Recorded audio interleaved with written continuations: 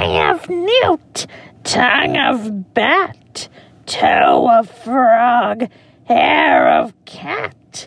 Put these in a cauldron and stir it up, and then you will have yourself a cup of scary stories that are truly quite frightening from a Paranormal Chick's Sinister Sightings. Now, my creepsters, get ready for these readings by Donna and Carrie.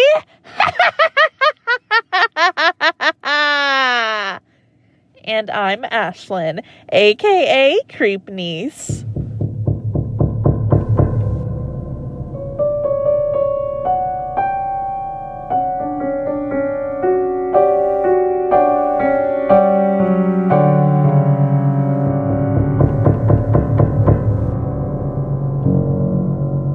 Hey y'all, I'm Donna. And I'm Carrie. And we are a Paranormal Chicks. Sinister Sightings 103. And you just heard Ashlyn conjuring up something really spooky for y'all. Hopefully all of these, stories. Clearly, she's more creative than I. I can't even form, a basic sentence.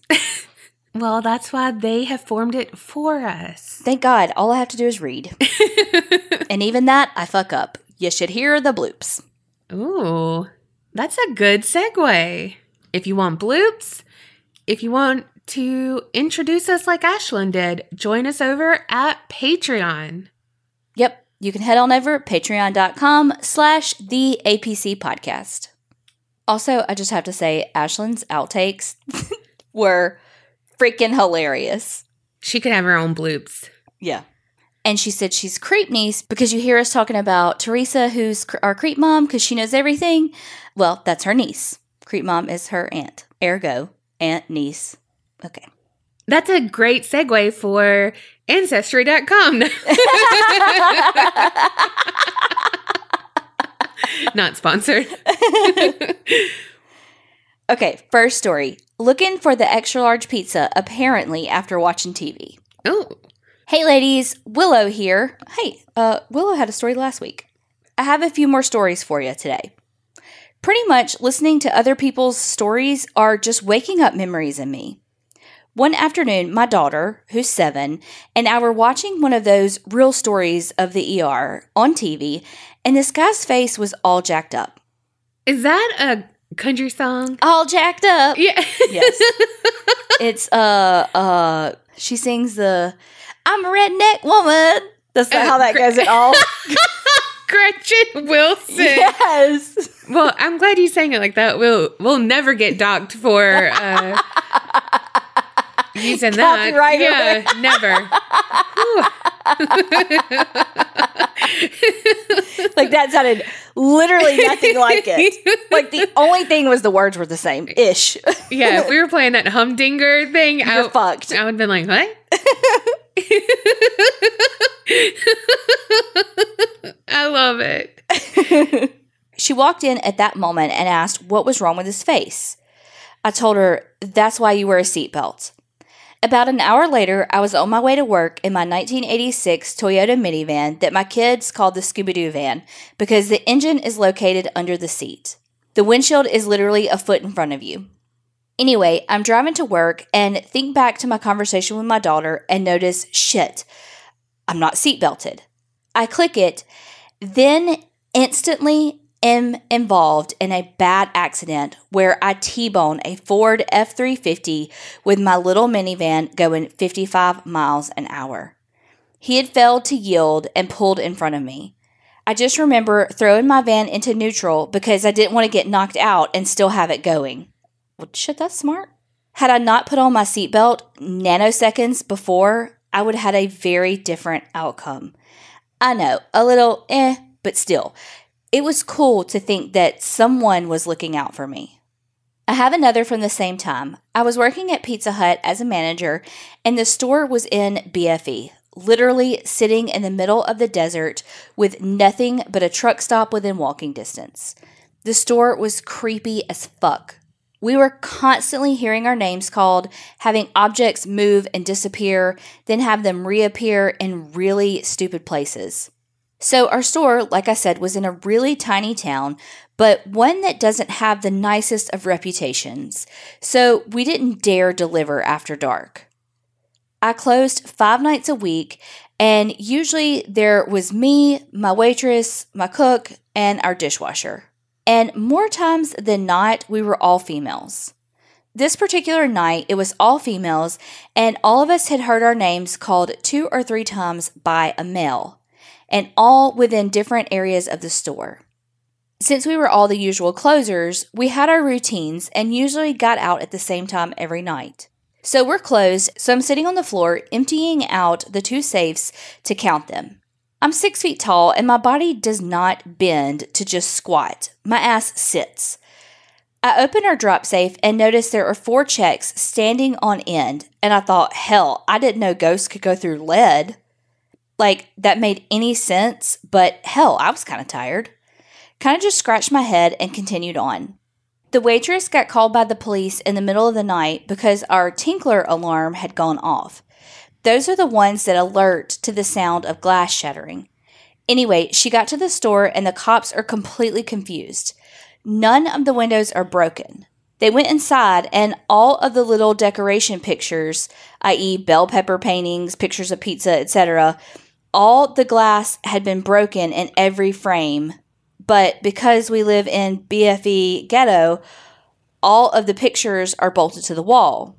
Nobody had been in the store for hours, as the security login could tell.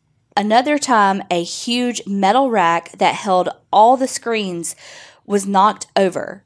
Again, nobody was there for hours. Noped myself out of that place really quick. Well, hope you liked my stories. Shit seems to be attracted to me, but I guess I was raised to be open to it.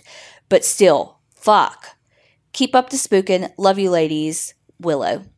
I 100% believe someone was looking out for you when you remembered, oh yeah, I didn't buckle up, and then you had a wreck. At the very least, it was some sort of synchronicity that you happened to see that episode of that ER show where the dude didn't wear his damn seatbelt. Yeah. And I feel like that level of synchronicity is paranormal.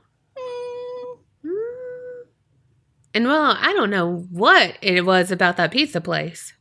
All right, the next one is my turn at a sinister sighting. I have long wanted to share a story for your podcast, but for whatever reason, I'm just now getting around to it.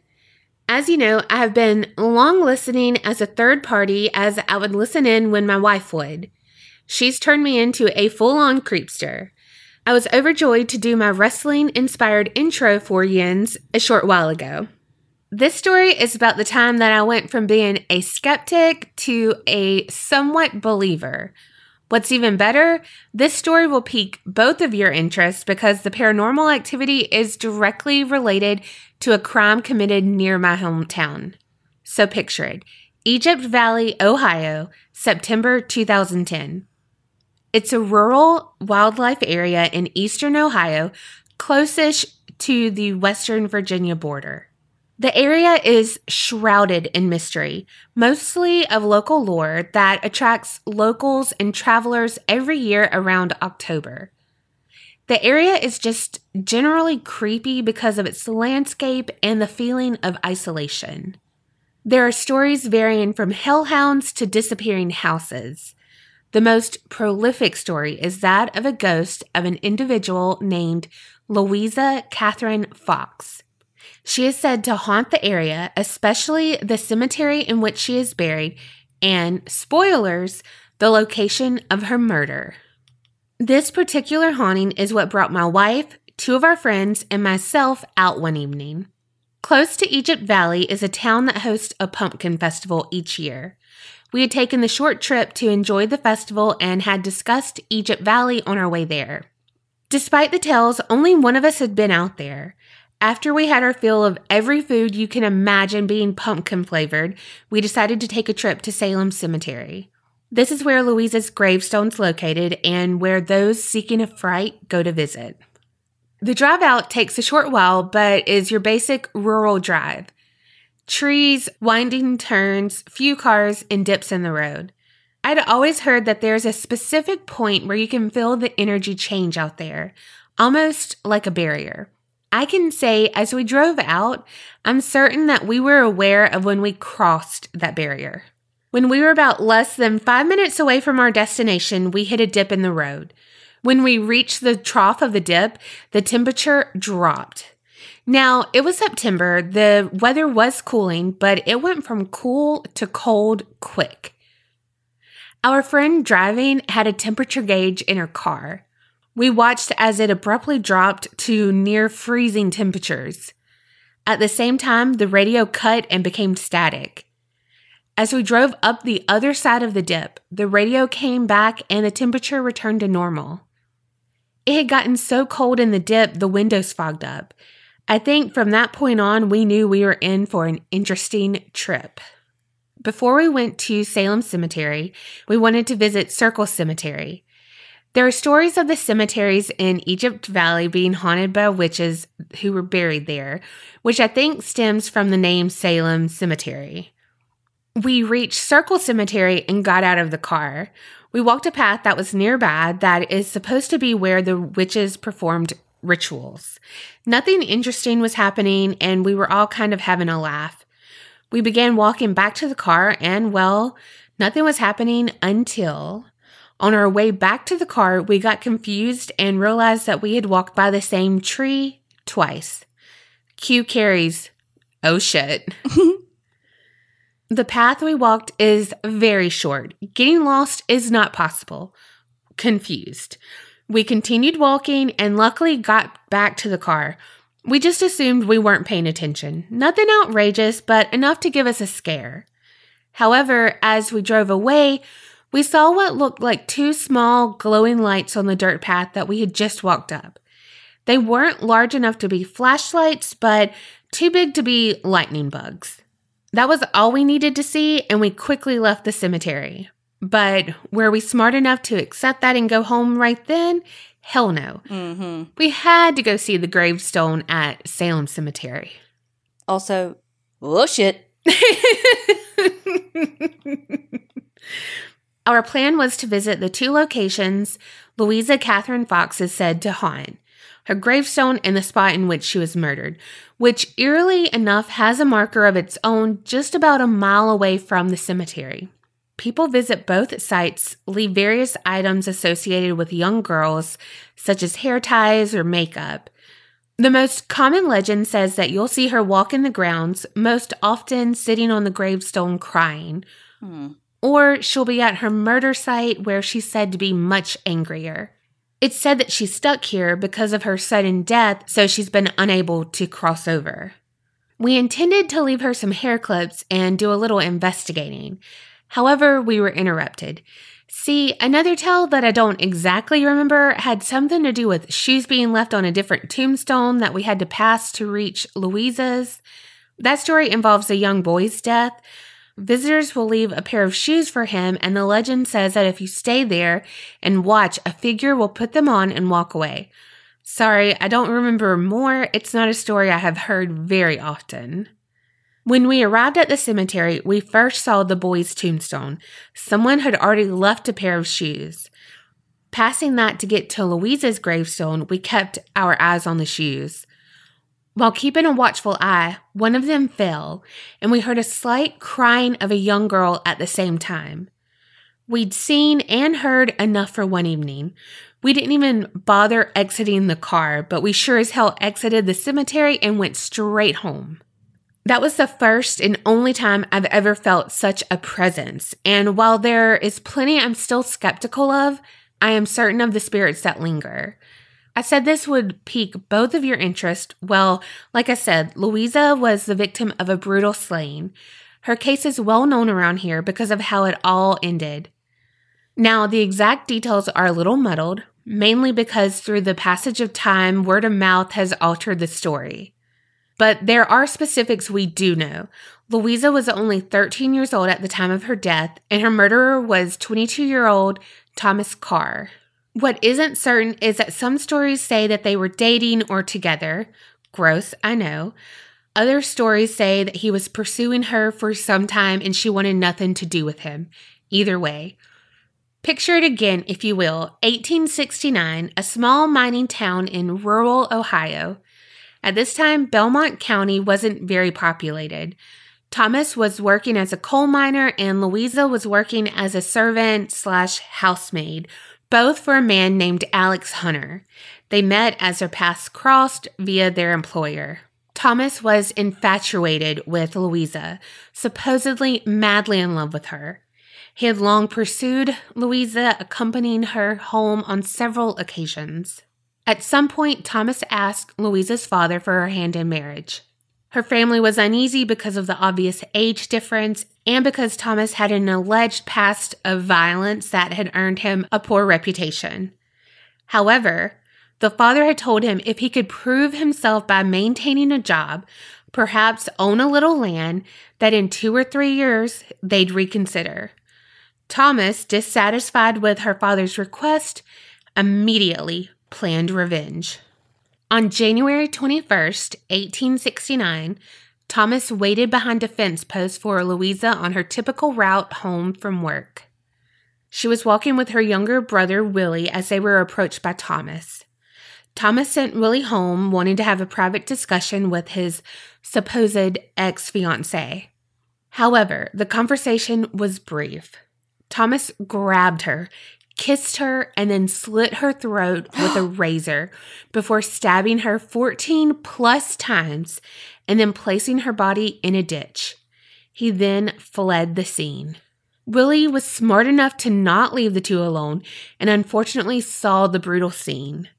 He raced home and told his parents what he had witnessed. They quickly formed an angry man-hunting mob to find Carr, who was now hiding at a nearby coal bank.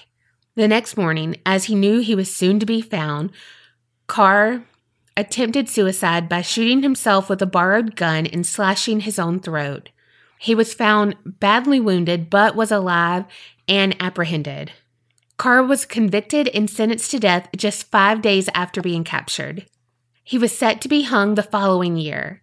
He was said to have laughed at his sentence, saying he did not care a damn if it was to be tomorrow. While being held captive, he confessed to Louisa's murder and stated that he had murdered numerous others. It's largely believed that he was lying because he had the tendency to exaggerate. It also seemed like he was attempting to gain a last bit of notoriety, which he got anyway, as he was the first person to be hanged for a crime in Belmont County. Carr was more deranged than people had thought. He took an interest in the gallows as it was being built and had even requested to be allowed to see it up close. He was granted permission, and it was reported that he drew himself up on it and indulged in a number of skillful gymnastic feats. He pronounced the structure a success and complimented the sheriff for his taste and style. I have seriously not given the hauntings of Egypt Valley their proper due. There are several. I only just barely scratched the surface. I also condensed the story of Louisa a bit, so I hope you read more into both. I know I shared with you the details of another popular murder from the Ohio Valley before, so here's to hoping we get to hear that covered.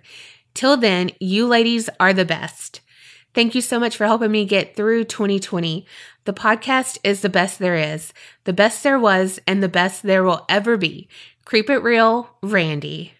Oh my gosh. Well, also, I almost lost it because he said temperature gauge in here, and he had told me that when he wrote this in, he didn't know us like he knows us now, because Randy, y'all, he's our resident IT guy who doesn't get paid for anything, but yes. works very, very hard and should get paid but doesn't. Yeah. Right.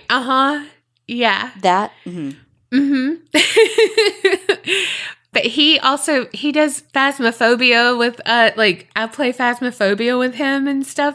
And the thermometer that we use to, see if the ghost has cooled off the room. One time, y'all, I just cannot think of the words sometimes. And I was like, I got the temperature gauge. And they were like, what? I'm like, the thing. They're like, thermometer. And I'm like, yeah, that word. And so he was rereading his story, and he was like, oh my God, I totally said that. Yeah. But I mean, his is right. Mine was wrong. You know? What a brutal murder. That's heartbreaking. And I really think that he probably did, like, play up some of his... Oh, yeah. Like, let me check out these gallows, to create a facade. Mm-hmm. I mean, some of it really may be a psychological disorder where he's like... And you know what I mean? Yeah. But some of it is, like... Also, that could have been some kind of break he had while in custody, too. True. Or a infatuation he got while in custody, or not in custody, but while incarcerated. Mm-hmm. But I definitely do not believe he had killed before. Like, he did not have multiple murders under his belt or anything like that. Mm-mm. But also, Brandy, I totally get you that that was enough. And it's like, okay, that's enough. Let's go home. Let's not go any further. Let's go home. Yeah, don't have to poke the beast. Don't have to... Yeah. Nobody needs to get out of the car. We don't have to... Nope. Yeah. Cemeteries are so scary, but so beautiful, but so scary. I'm telling you, Thriller, Michael Jackson's Thriller, it terrified me of cemeteries. And my sister and I, Lori, R.I.P. Lori, we went to my grandfather's grave and like swept it off and everything. And she had this old gray truck at the time. And I was walking to do something and she said, okay, like go over there and do something. Like, I don't even know. Like I was going to find something. I don't know. Being a dumb kid, like you literally can be like, go find the name Thomas on a headstone. And I'd be like, I'll do it. Like, how long do you think it'll take me to do it? Like, right. And she's like, okay, do it in 30 seconds. And I'm like, okay. Well, so it was like sundowning time, That motherfucker locked the doors when I got back and she said, I'm going to leave you here. The zombies are going to get you. I cried. I was running after her and she was like going like, I don't know, 2 miles an hour, But like that cemetery had like dirt road in the back. I was crying. I was like, I'm going to tell Mama. I'm not surprised. She stopped and I got in and she was like, you want a milkshake? Like you want McDonald's? I'm like, yeah. I'm not surprised by that either. I mean, she wanted it too. But yeah, it freaked me out because all I could picture was fucking Thriller. Them pushing up in the coffins and doing that fucking dance, but coming to get me. And like at the end where his eyes, like that cat eye thing you know what I mean? Like it terrified me. Have older siblings, they said. It'll be fun, they said. Is it so lame that on all these stories, whenever it gets really cold because of the ghost, I'm like, oh, I bet that feels so good.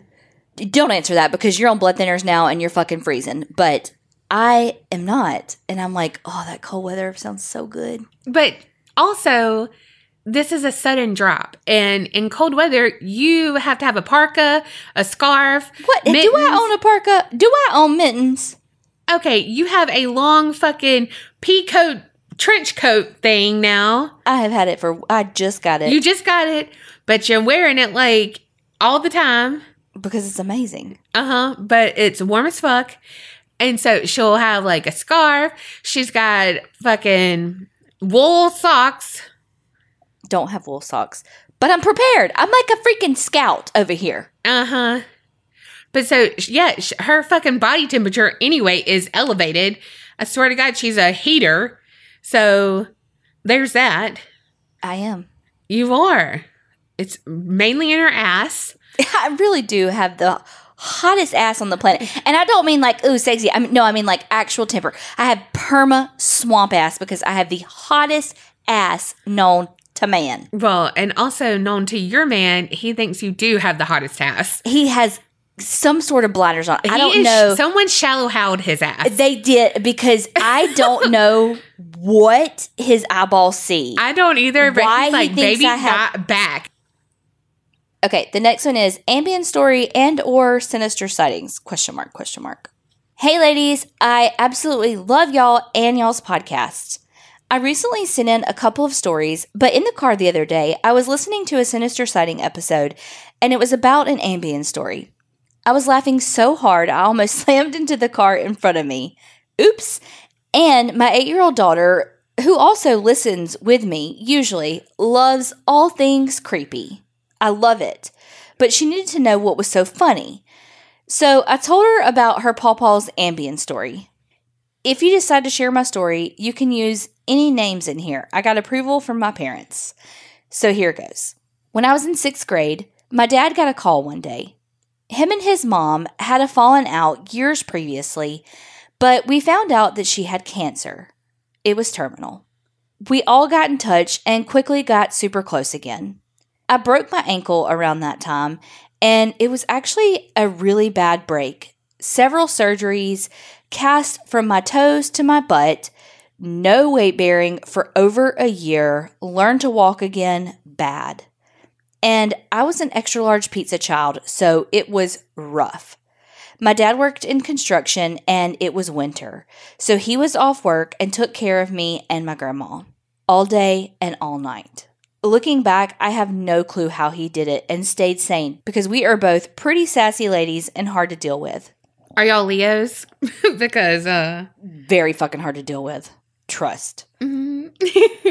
We would get up in the morning, my mom would leave for work, and I would go to school, or my dad would let me skip, and he would go to my grandma's house. Then pick me up, back to my grandma's, and we would always be there late. My dad was physically, mentally, emotionally, and every form of the word exhausted. He wasn't sleeping at all. My mom finally made him go to the doctor, which was a quack, but that's another story or 6.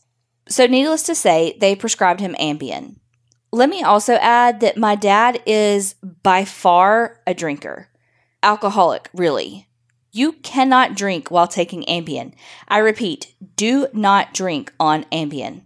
My mom told him not to, but of course, he didn't listen. He took his Ambien with a Bud Light and sat at the kitchen table. My mom and I went to sleep. It was around 9:30 p.m. My mom woke up to the back door opening, which was never locked, and sat straight up, confused. She thought it was my uncle who lived out of town, but often worked close to us, so he would sometimes stay at our house. She called out my uncle's name, and my dad answered. She was even more confused. When did you wake up? You're supposed to be knocked on your ass. That's what Ambien does, she says.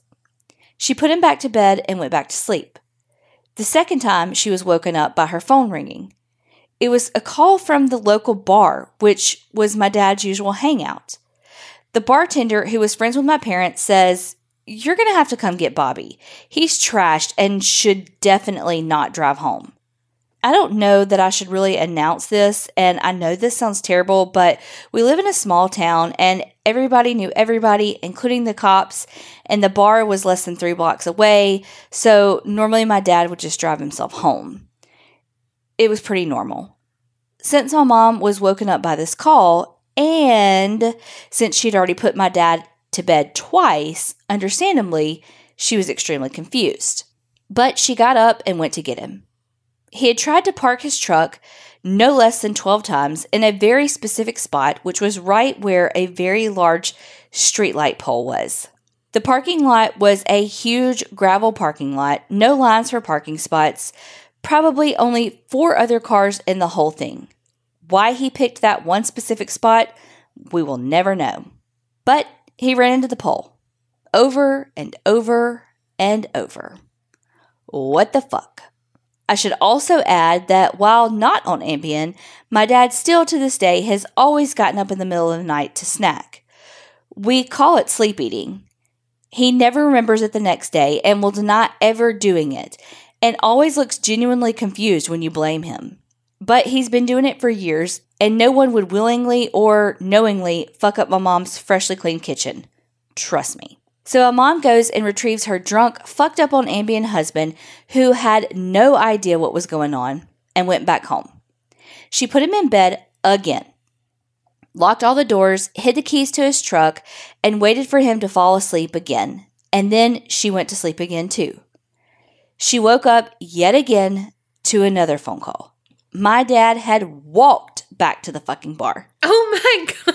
gosh. What in the actual fuck? My mom was so pissed. She drove up there, I'm assuming caused a huge scene, and dragged his ass back home. She put him in bed and this time stayed up until she was sure he wouldn't get up again. He stayed asleep, or so she thought. Oh my God. And this is where the story escalated. My dad is very, very weird about anything spooky or paranormal. He had an experience when my mom's brother, also his best friend, had died by suicide, and they were cleaning out his house. It was just my uncle, but weird story that I'll save for another time, especially since this is already forever long. I'm sorry. So the next day, we all wake up and my mom's telling my dad about his ambient adventures. He doesn't believe a word of it, but he's acting different, just off. Sometime after my mom went to sleep, the last time after rescuing my dad several times, my dad woke up. He said he heard someone talking, so he sat up on the edge of the bed. He looked up, and clear as day, he saw his mom. I don't know everything that she said, but I do know at the end she said, "Take care of your sister. She needs you, Junior." My dad was extremely emotional the next day, and anytime we talk about the ambient story, he laughs through the entire thing until someone brings up that part. He always starts crying. My dad is not a person who cries. Seeing his mom shook him to his core. So far, he hasn't seen his mom since, but I have. He also has never taken Ambien again. Thank the Lord. My mom will never let him forget that. But one positive note is that him and his sister are unbelievably close ever since then. I had a lot of what I would guess we could call sinister sightings, but I'll save that for another time as well. Sorry again for how long this is. Y'all always ask for ambient stories, and I wanted to share mine. Please never stop doing this podcast. Y'all keep me sane and keep my spooky loving daughter creepy. Creep it real, Amanda. Aw. I love to hear that y'all's kids love spooky too. Yes. That was so weird. I was like, yes. It's hard to know when people are on Ambien if it's just like a hallucination or they really do see them. Yeah. But for him to still get so emotional, does it really matter? Like it impacted him, so it didn't really matter. Right. It's so hard when you see your parents cry too. Mm-hmm. Well, hell, after those adventures that he had, he was worn down. Right. So his wit, like... Your fucking mama was worn down too. Do you know how pissed I would be if I had to stay up that much to chase your ass down? No. That's why I'm single, because I would be like, well... No, you wouldn't. You know, if that was me... You would be chasing my ass all over this damn city, doing whatever you had to do to make sure I was safe. Don't be giving me that look. I know y'all can't see her, but she giving me a look. You know you would. And I'd do the same for you. I'd be pissed, and I'd be bitching at you the whole time. But I'd do it. Just like we've sat up in the ER with each other in the middle of the fucking night, both of us. One is a patient, and the other one is not. Both of us. I guess.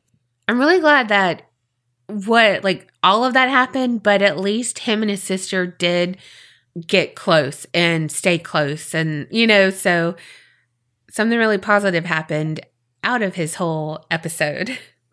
Also, I'm not a sleep eater, but I am a wake up in the middle of the night and I just want a snack. So I'll go and get a snack. Really? Yeah, I'm not so much now, but when my mom was alive, and I lived with them, I definitely would. Because I would use the bathroom and you had to go through the kitchen to get to the bathroom. And they had all the good snacks. They did. And so, hell, I wouldn't even really be hungry, but I'd be like, ooh, there's like some Little Debbie caramel bar. Who knew they had that? Oh, that was so good. So good. And they always had clear cookie bowls. Like, well, I'll get one of these. And then on the way back from the bathroom, ooh, an oatmeal cream pie? Don't mind if I do. Like, I sure will. Okay. All the time. So, yep. And also, my cousin in Mobile, when we were younger, I would stay with her, and at night, like when, we would go to bed, she would say, "Are you hungry?" And she said, "I got my midnight snack stash." And she would pull out some candy, like Little Debbie's. And, she had the Star Crunch. Oh, God. Used to love those. But she had those, and I was like, "Oh, girl, okay." But she said that she always had them because if she got in trouble and, like, got sent to her room, like, without eating dinner, be like, "Joke's on y'all because I got some food." Damn. I was like, that's fucking genius. I mean, it kind of is. Yeah. Yeah. I mean, it kind of is. I know. Okay, the next one. Hello, ladies. I just want to thank you for all you guys do. I've been going through a breakup after 2.5 years together and living together. This podcast has helped me out and kept me busy when I'm packing my shit up to move. Also, just a warning, this is a longish email. Anyways, on to a more sinister note. The story I'm going to tell you guys takes place back in 2015 when I was 19 or so. I was still living at my family's home, and I shared a room with my brother. Side note, we were both in the middle of moving out together with our older sister, and that's why we were in the same room, trying to save money. Every California person knows how hard it is to save money when even a garage is well over $1,000 a month for rent. And also, yes, it was super uncomfortable having my brother share a room with me for a bed. Anyways, back to the story. So at this time, we were both in college classes together, and our grandfather had taken a turn for the worst, and he was on his deathbed at a hospital. We took some time to be there, and after a week of suffering, my grandfather passed away. Obviously, my brother and I took time away from class to be there with family. When he passed away, we drove immediately from school to his hospital room. When my whole family was there, in a moment of silence as we all said our final goodbyes, we heard a knock at the door. My cousin had opened the door and the hallway was empty. Needless to say, I kind of fear farted. I feel like it was him saying goodbye, or maybe us just letting him out. Who knows? Later that evening, my brother and I walked down the hospital hallways, kind of quiet and just thinking to ourselves, but I kept hearing a whistle. And I turned around to my brother, and he was also looking back at me, scared. We looked around to see maybe if it was a patient or an employee walking, and we just hadn't seen them. But keep in mind, we were in the part of the hospital where it's only offices for radiation and so on, so no patients were on this floor. I'm not sure why I got this overwhelming feeling I was being followed, and I started walking faster and leaving my brother to fend for himself. Now listen, I'm 5'1", and my thunder thighs were rubbing since my legs are like chodes, so he had a better chance of living, so I needed that head start. That might be Donna's favorite sentence ever written in this whole podcast. I swear to God, I love you.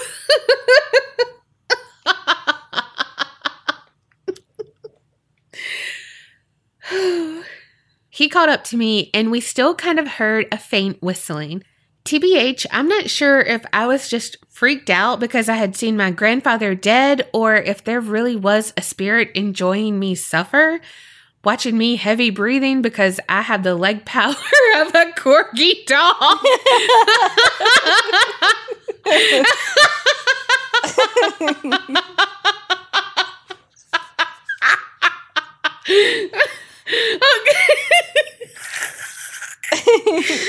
Okay, I'm sorry. Okay. Point is, we got the fuck out of there, and on the drive home, it was silent. If we didn't speak about it, maybe we could forget it.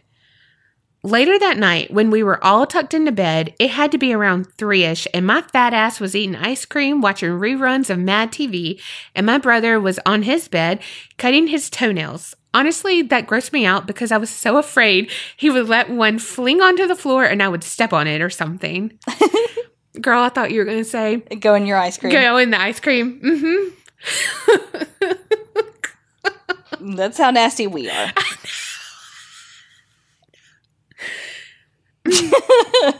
We always take it that step too far. I mean, yeah. All of a sudden, we hear running down the hall and then down the stairs. That snapped me out of my disgusted scenario of stepping on his toenail, and we were both like, what the fuck was that? Then we heard a big bang, and then the baby gate at the bottom of the stairs slamming shut. We argued about who would go check it out, and finally, since we both agreed to be bad bitches, we both went. Keep in mind, since we were both afraid, we forgot the house had an alarm system, but we checked everyone's doors and they were either locked or sound asleep. Finally, we started walking down the stairs and me with my stupid Scooby-Doo nightlight started flashing it down the stairs. Look, real bitches admit when we get scared of the dark. I don't care how old I am, I will run down the hall, turning all the lights off and jump into bed. Me too. Carrie's hallway has 2 lights, like 2 light switches. I turn it on one end and then I turn it off on the other. I do not like her hallway. Sam, I do not like it. Ugh. When we got to the bottom of the stairs, the alarm went off and we both definitely shit ourselves and everyone woke up. To this day, my family thinks my brother and I are just dumb and dumber for everything that happened that day. I don't know. I feel like either something followed us or it was my grandfather playing a nasty joke on us. Who knows? But anyway, sorry for any misspelled words, run-on sentences, and any misplaced punctuation. Thank you for keeping me sane during this hard time in my life with this breakup mess and his cheating ass. I have many more stories like the killer from La Habra. I hope I said that right. Anyways, keep it real and don't get scared. I love you guys. And that was from the website, so they didn't put their name. Like, they didn't sign it, so I don't want to say their name. But, oh my God, I love that story. Whew. Well, first of all, fuck a cheater. Oh, for sure. For sure. Fuck a cheater. A game, like a cheater at a game, a relationship, anything. Ugh. But, like, I totally just picture you and your brother, like, cartoon style, like, ding, ding, like, walking, holding, like, clubs of some sort, like, trying to figure out, I don't know, like, I just am totally picturing, like, a cartoon. Yeah. I don't know. I feel like the knock was your grandfather, but I don't feel like at your house that was your grandfather. I don't know. Yeah, maybe the whistling and that night was something from the hospital because you were opened, like you were open because of what you just experienced and stuff. I don't know. I kind of jokingly said this, but I was also kind of half serious that I would always say that I thought something hitched a ride on my shoulder on the way home when I came home from work because I would see stuff out of the corner of my eye all the time or, you know, stuff like that. She worked at an oncology center. Yeah. But we need way more stories. And tell me if I said that La Habra right. It's probably wrong, but correct me. Okay, the next one is a wee slice of paranormal and an unreal true crime. All right, Donna and Carrie, my name is Claire, and I'm from Belfast, Northern Ireland. I found your podcast from listening to TCO, and after the Robert the Doll story and the banter between you two, I was hooked. My wife even admitted she downloaded it after hearing me go on and on about this new podcast. Like I said in the Facebook group, she is the spooky to my true crime. I hate anything scary or horror, and she loves it. I love true crime, and she is like, meh. So they're us. Yeah, definitely. Except for you really do love the true crime stuff. Yeah. But I'm meh about the paranormal stuff. Yeah. I have a few stories, but due to having fibro fog, I can't remember them right now. But I will tell you the two I do remember because when you hear them, you will understand how I couldn't forget them. My paranormal story. When I was younger, I stayed with my friend Jimmy, not his real name. My mom and his mom were friends, so I stayed there all the time. Okay, picture this. A small 2-bedroom house, his mom and dad's room. Also, they kept the family spider, lizard, and other pets in there. And then my friend's room. Bit of backstory, the avenue we both lived on was bombed in the war, the Belfast Blitz. So these houses have some history. One night, Jimmy asks, do I want to come up and stay for the weekend? I'm like, yeah, okay. I really liked going up there because his parents were not as strict as mine, so I got away with loads. The only thing I hated about going up there was when I went to bed at night, we got to watch a video, but all he had was horror films. I mean, every horror film you can think of. And Parent Trap. So Parent Trap it was every time I stayed, and that was a lot. While I was in my friend's house, he was telling me he had seen a ghost, and I was like, yeah, right. No, you haven't. He told me he had seen a man and a boy standing at the end of his bed, and when he realized what they were, he got up to run downstairs and tell his mom what he had seen. When he got to the top of the stairs, there was a hand trying to stop him going down. His mom told him to try and forget about it, and it will be all right in the morning. Must be a Belfast thing, because my mom says it all the time. After hearing this story, there was no way I was staying there tonight. So I made an excuse to nope the fuck out of there. I think I even asked my brother, could I sleep at the bottom of his bed that night? And we didn't even like each other. Now for my true crime story. A few years ago now, I'm a bit shaky on the details because since it happened, I haven't wanted to look into the nitty-gritty details because I already have images in my head that I can't shake. I had a friend called Matt, and he was just a normal guy. I want to tell you about Matt. I used to go around and have a cuppa with him, then practice guitar because we had another friend who played, and he was teaching both of us a few tunes. Matt had to get a left-handed one because trying to play a right-handed one was too awkward. These sound like ramblings, but there is a point for it. Matt was set in his ways, like if you knock on the door after 8 p.m., you wouldn't get in because he had his bath and was settled in for the night.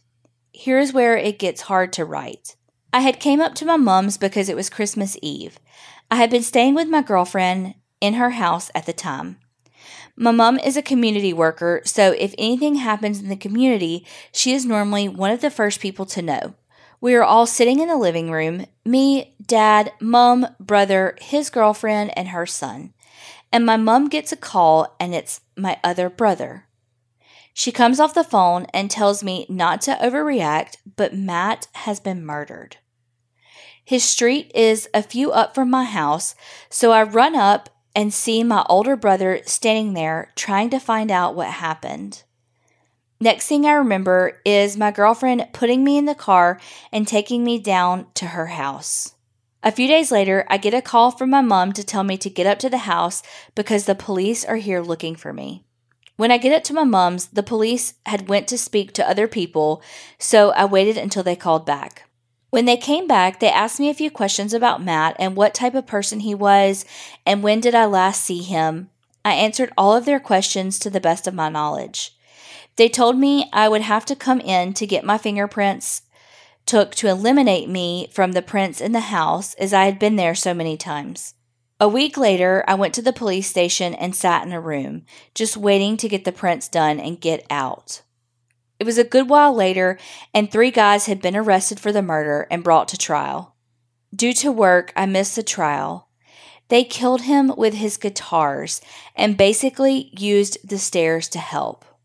Don't want to go into loads of detail.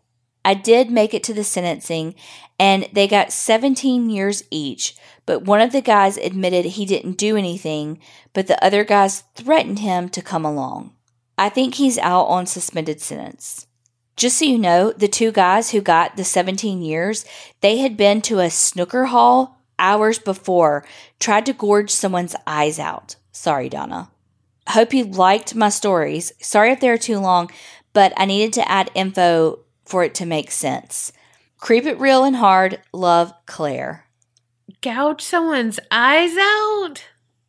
Is that like a Northern Ireland thing that they only got 17 years? Like, is that normal, or is that like a pretty shitty sentence, like it sounds like? Yeah, I don't know. Because I know a lot of times when I've covered stories from other countries, they'll get shorter sentences like that for fucking gruesome murders. And it's like, it's just how the laws are set up. So that's why I'm like, is that normal? Or is that, no, they got really shitty sentences? Yeah. Because that happens here sometimes too. I mean, people should be getting life in prison and they'll get 15 years, and then someone on a pot charge will get 20. Yeah. Wow. That sounds so brutal. Oh, I can't even. This sounds like I'm making fun of that story, but it's not. But all I can think about is... They killed him with their love? Yes! Mm-hmm. Like, that's all I can think about. Like, with his guitars. Because they did. They killed him with what he loved. Yes. Oh, gosh. Also, Claire, I would have noped the fuck out, too. And I would have tried to sleep with anyone just like you. And even if I didn't like them, like you said, and me and my brother didn't even like each other at that time. Because, yeah, I would have been scared. I mean, just so casual. Yeah, I'm pretty sure I have a ghost.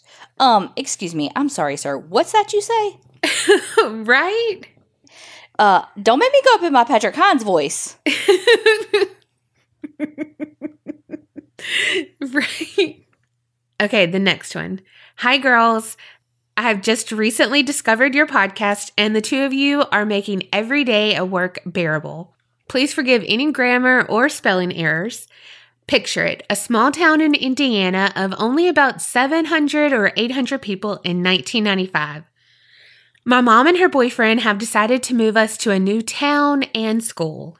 Here I am, the oldest of 4 siblings at the age of 15 and not at all happy about having to leave my friends behind. We arrived to the new house and I am instantly annoyed, as any teenager would be, to be living in a town with not even a stoplight and only a bar, post office, and library. I decide I may as well go inside and see what my mom has gotten us into. I enter the house and I'm instantly feeling a heavy feeling and spout off to my mom that she's moved us into a damn haunted house. My mom rolls her eyes, as she's always told me and my 3 siblings that ghosts aren't real. Sure, Mom. Well, I can honestly say that if she didn't believe me that day, she soon would. It was only a matter of weeks before odd things started to happen. Hearing hushed conversations from people in other rooms that were empty. Hearing someone walk up and down the stairs only to discover nobody there. Our cat would literally climb our walls with wallpaper if we could even get her to come inside the house. We heard children playing and laughing in the basement in the middle of the night, only to realize my sisters were asleep in their beds. One evening while I was home alone with no TV or radio on because I was reading, I heard from the kitchen a taunting woman's voice ask me, "Are you scared?" My heart dropped and I was scared to death, as I knew I was the only one home. You would think I would have instantly ran to my room, but oh no, for some unknown reason, I felt led to walk into the kitchen, but there was no one there. We moved not too long after, though my mom assured us it had nothing to do with the ghost. Likely story. Mm-hmm. Flash forward to 2003, my husband, the boy I met while living in the haunted house, bought our first home. This time, I knew that there was no way in hell I was going to live with a ghost, especially with my husband working nights. So after making multiple visits to view the house, and I felt safe that it was ghost-free, we moved in. We lived a peaceful few years, making great memories till our firstborn started to talk to what we assumed was his imaginary friend he called Bubby. I never felt uneasy or afraid, but felt like there was a presence that had never been there before. Remotes would be in different locations after leaving the room and returning. Little things always being out of place. But I just put it off to being drained from being a mom with very little sleep. One day, while visiting my in-laws, our son looks at a picture in their living room and proudly exclaims that his friend Bubby is in it. It was a picture of my husband's uncle that had passed away in 2000 in a car accident. We felt weird learning this, but decided that at least it wasn't a scary ghost and proceeded with life. One afternoon, as my husband and I were watching a movie with our son, he whispered and pointed to a corner of the living room and told us that Bubby was leaving and waved to him goodbye. He must have walked out the door for good that day, knowing that our son was well taken care of, because we never heard about my husband's uncle from our son again and no longer felt his presence in our home after that day. I'm sorry this was so long, but I'm so glad I get to share my experiences with those who won't think I'm completely crazy. Love you girls and look forward to hearing many more hours of your laughter, Tara. Wow. One, like Carrie said, sure, Mom, it's not haunted. Like, sure, Mom, we're not moving because a ghost has been terrorizing us. Mm-hmm. Sure.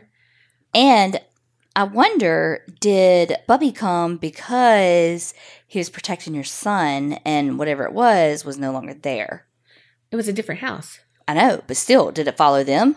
But they didn't have any experiences. Well, that they know of? Could be, I guess. You don't know. Okay. You right. She might have been in wedded bliss.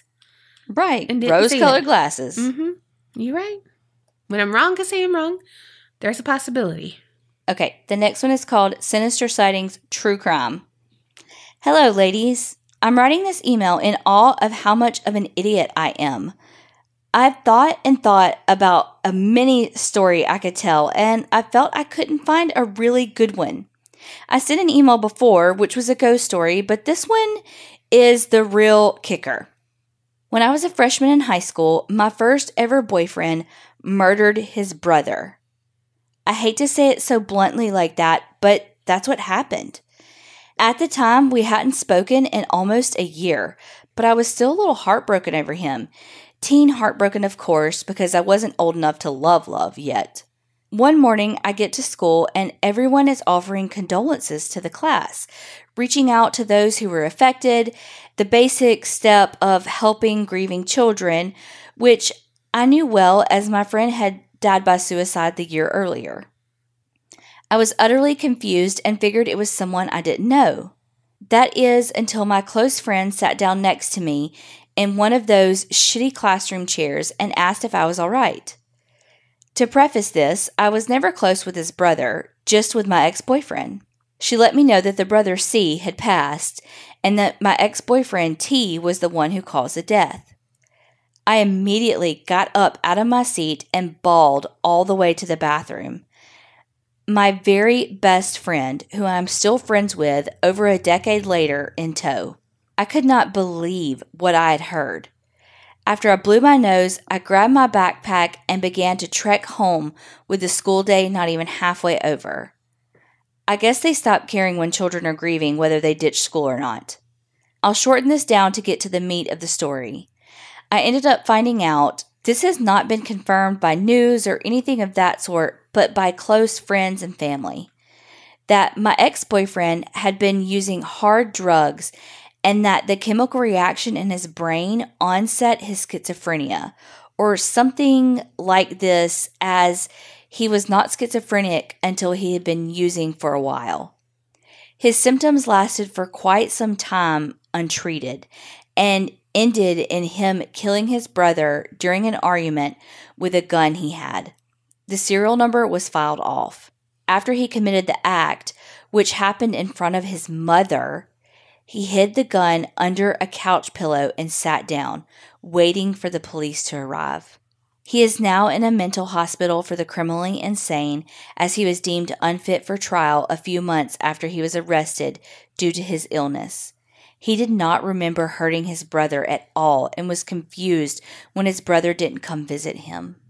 I feel so bad, as he was one of the sweetest boys I ever knew. Held the door open and all those sweet things teenage girls swoon over. I know he has good in his heart, and I wish for him and his family's healing every day. I have since healed from the incident, but still think of him sometimes. It's so far in my past now that I have disconnected myself from it. I can't believe I listened to all these true crime podcasts and forgot I witnessed true crime myself. I'd like to remain anonymous, so I won't sign my name, but I'll leave some links for you ladies to look into. I'd prefer if the actual information and names didn't get shared, just in case someone I know hears this. Thank you guys for all you do, and I'm sorry for the length of this email. Stay creepy, my sweet friends. I wish you all the best. Wow, in front of his mom. And then it's just so sad. Like, you can tell he wasn't really there when he just put the gun underneath the pillow and sat there. See, to me, that's not as much like, I feel like just waiting on the police to get there. Like, that's not as uncommon as him being so disconnected from it that he was wondering where his brother was and why he hadn't come to see him. Yeah, now that is heartbreaking. That's heartbreaking. That's heartbreaking. And that's so uncommon because majority of people with mental illnesses are harmful to themselves, not others. Mm-hmm. And so it's pretty rare that he killed his brother. Again, because, when someone hurts someone because of a hallucination or delusion or whatever, it tends to be themselves. But I know they were like in the midst of an argument or whatever, which is different. But also, how did he have a gun that the serial numbers were filed off? Yeah, I know. So that's why I was like, wait, what? But he was doing heavy drugs before, so he probably had it from that. True. Wow. It's just sad.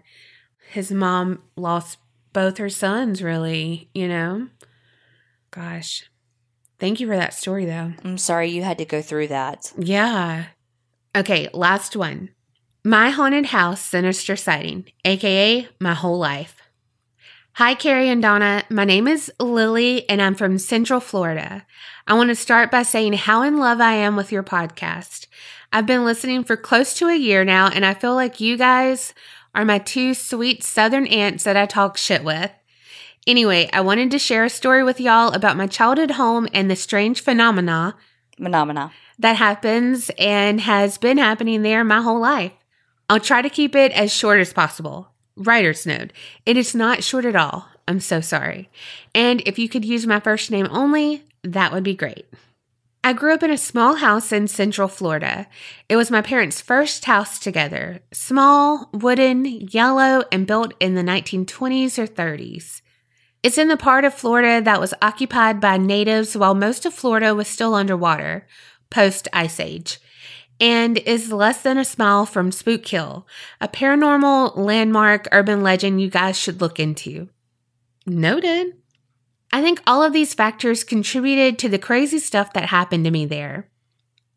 I guess I'll start from the beginning. As children, my younger brother and I would hear voices calling our names all of the time. They would sometimes sound like our mom calling us from a distance or someone whispering quickly into our ears. We would always ask our parents if they called our names, and they would always say no. It happened when I was as young as 3 or 4, so I had no concept as to what ghosts were except for the floating sheets in Scooby-Doo. I quickly just got used to it and thought it was something that happened to everyone. As I got older, things started to get more and more strange.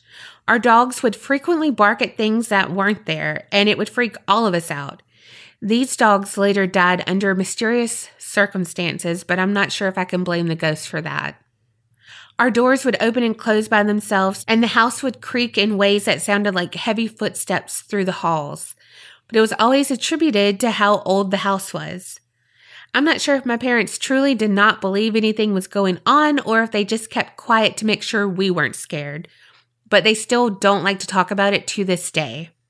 Then the activity got even weirder. Once I heard a man humming in my room.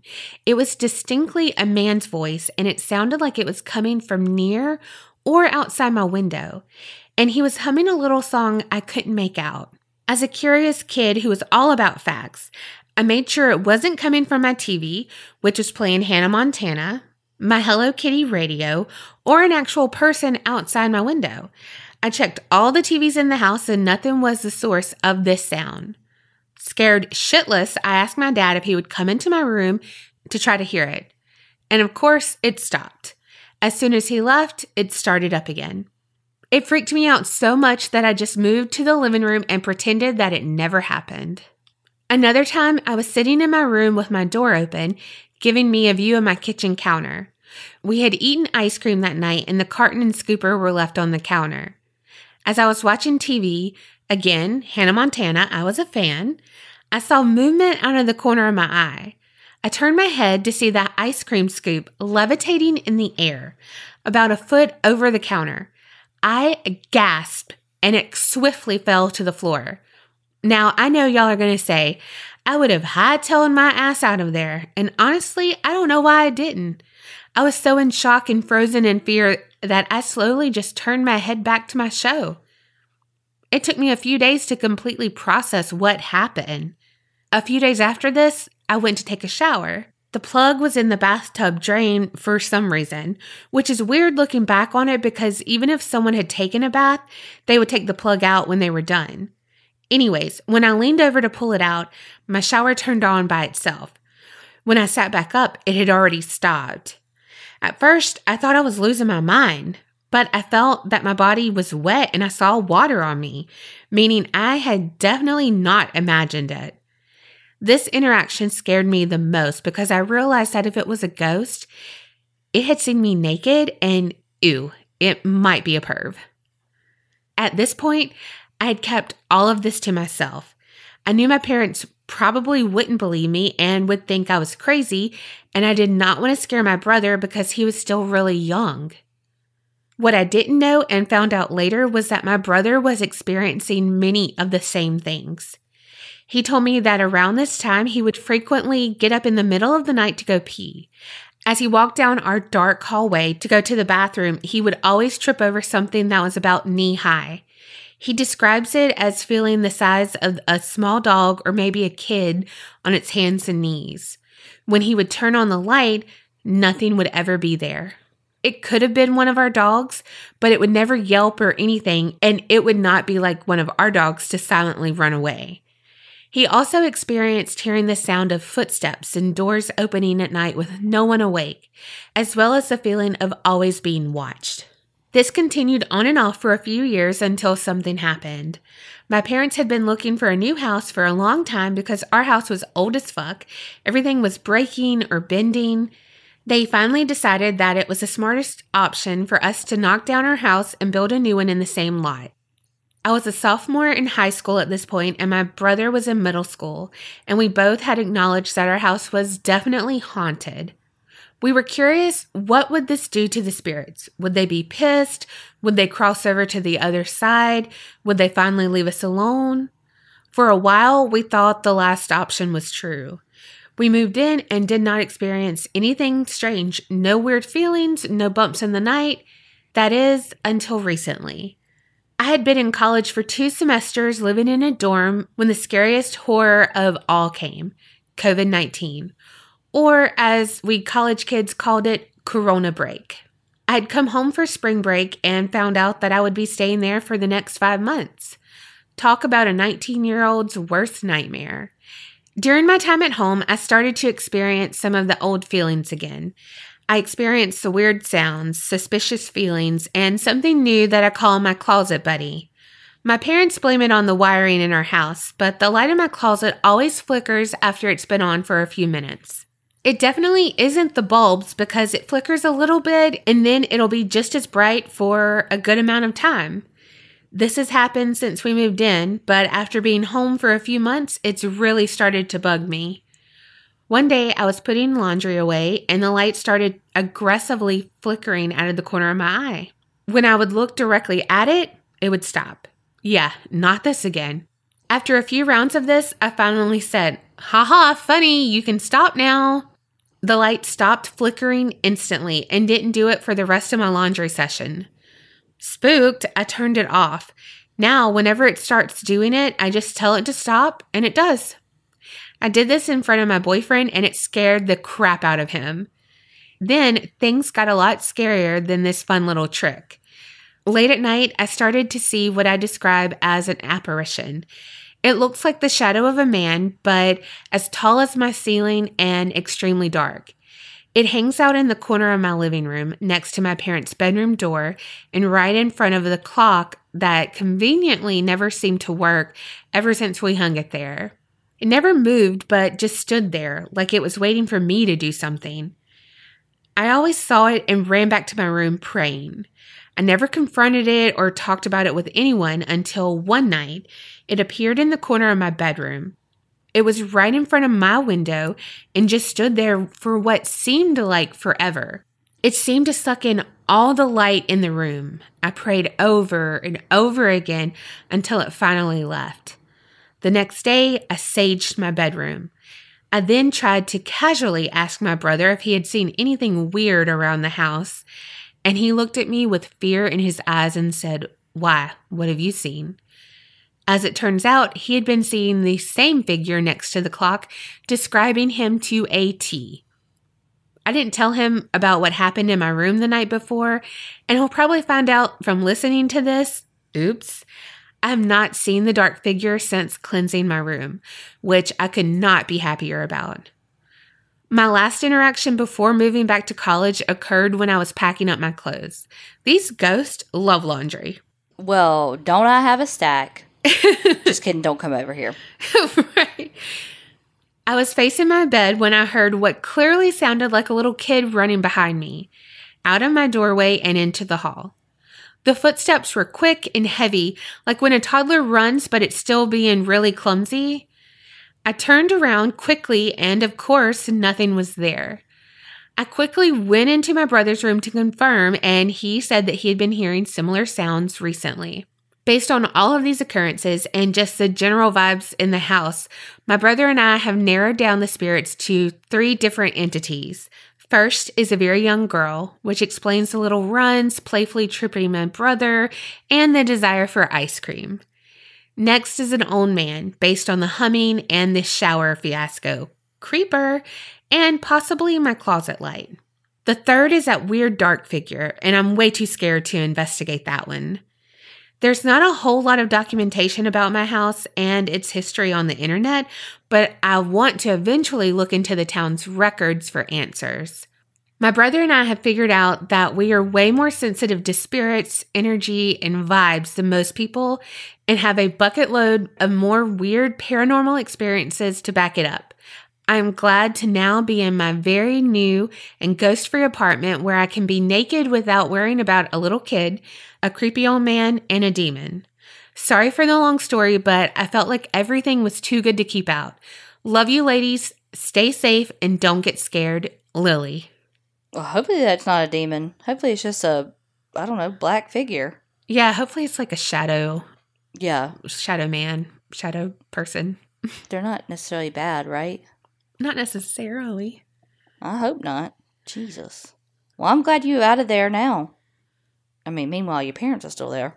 And I hate a damn clock that doesn't work. That's my takeaway from the story. Oh my gosh. My sister has been down helping me with my dad for 2 weeks. And you know what? I heard every damn day, your house needs a clock. Your house needs a clock. Your house needs a clock. Right there is where your house needs a clock. Like, I don't know. I do good without a clock. I have my phone with me all the time. No, I need clocks. I don't know.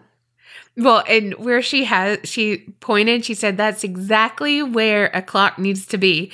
And where she said it, it says, there's a little sign and it says, you're exactly where you need to be. And I said, no, it says you're exactly where you need to be. She was like, you smart ass. And I'm like, I'm just saying. She was like, well, I would be able to tell you exactly what time it was if there was a clock there. But no, I'd be on time for things, and that's not fun. Right, for anyone. But Lily, thank you so much for your story, and send us the bucket load more of your stories. Yeah, y'all know these stories were amazing. Y'all heard them. Thank y'all all for sending them in. Keep them coming at aparanormalchicks@gmail.com. And remember, Creep it real and don't get scared.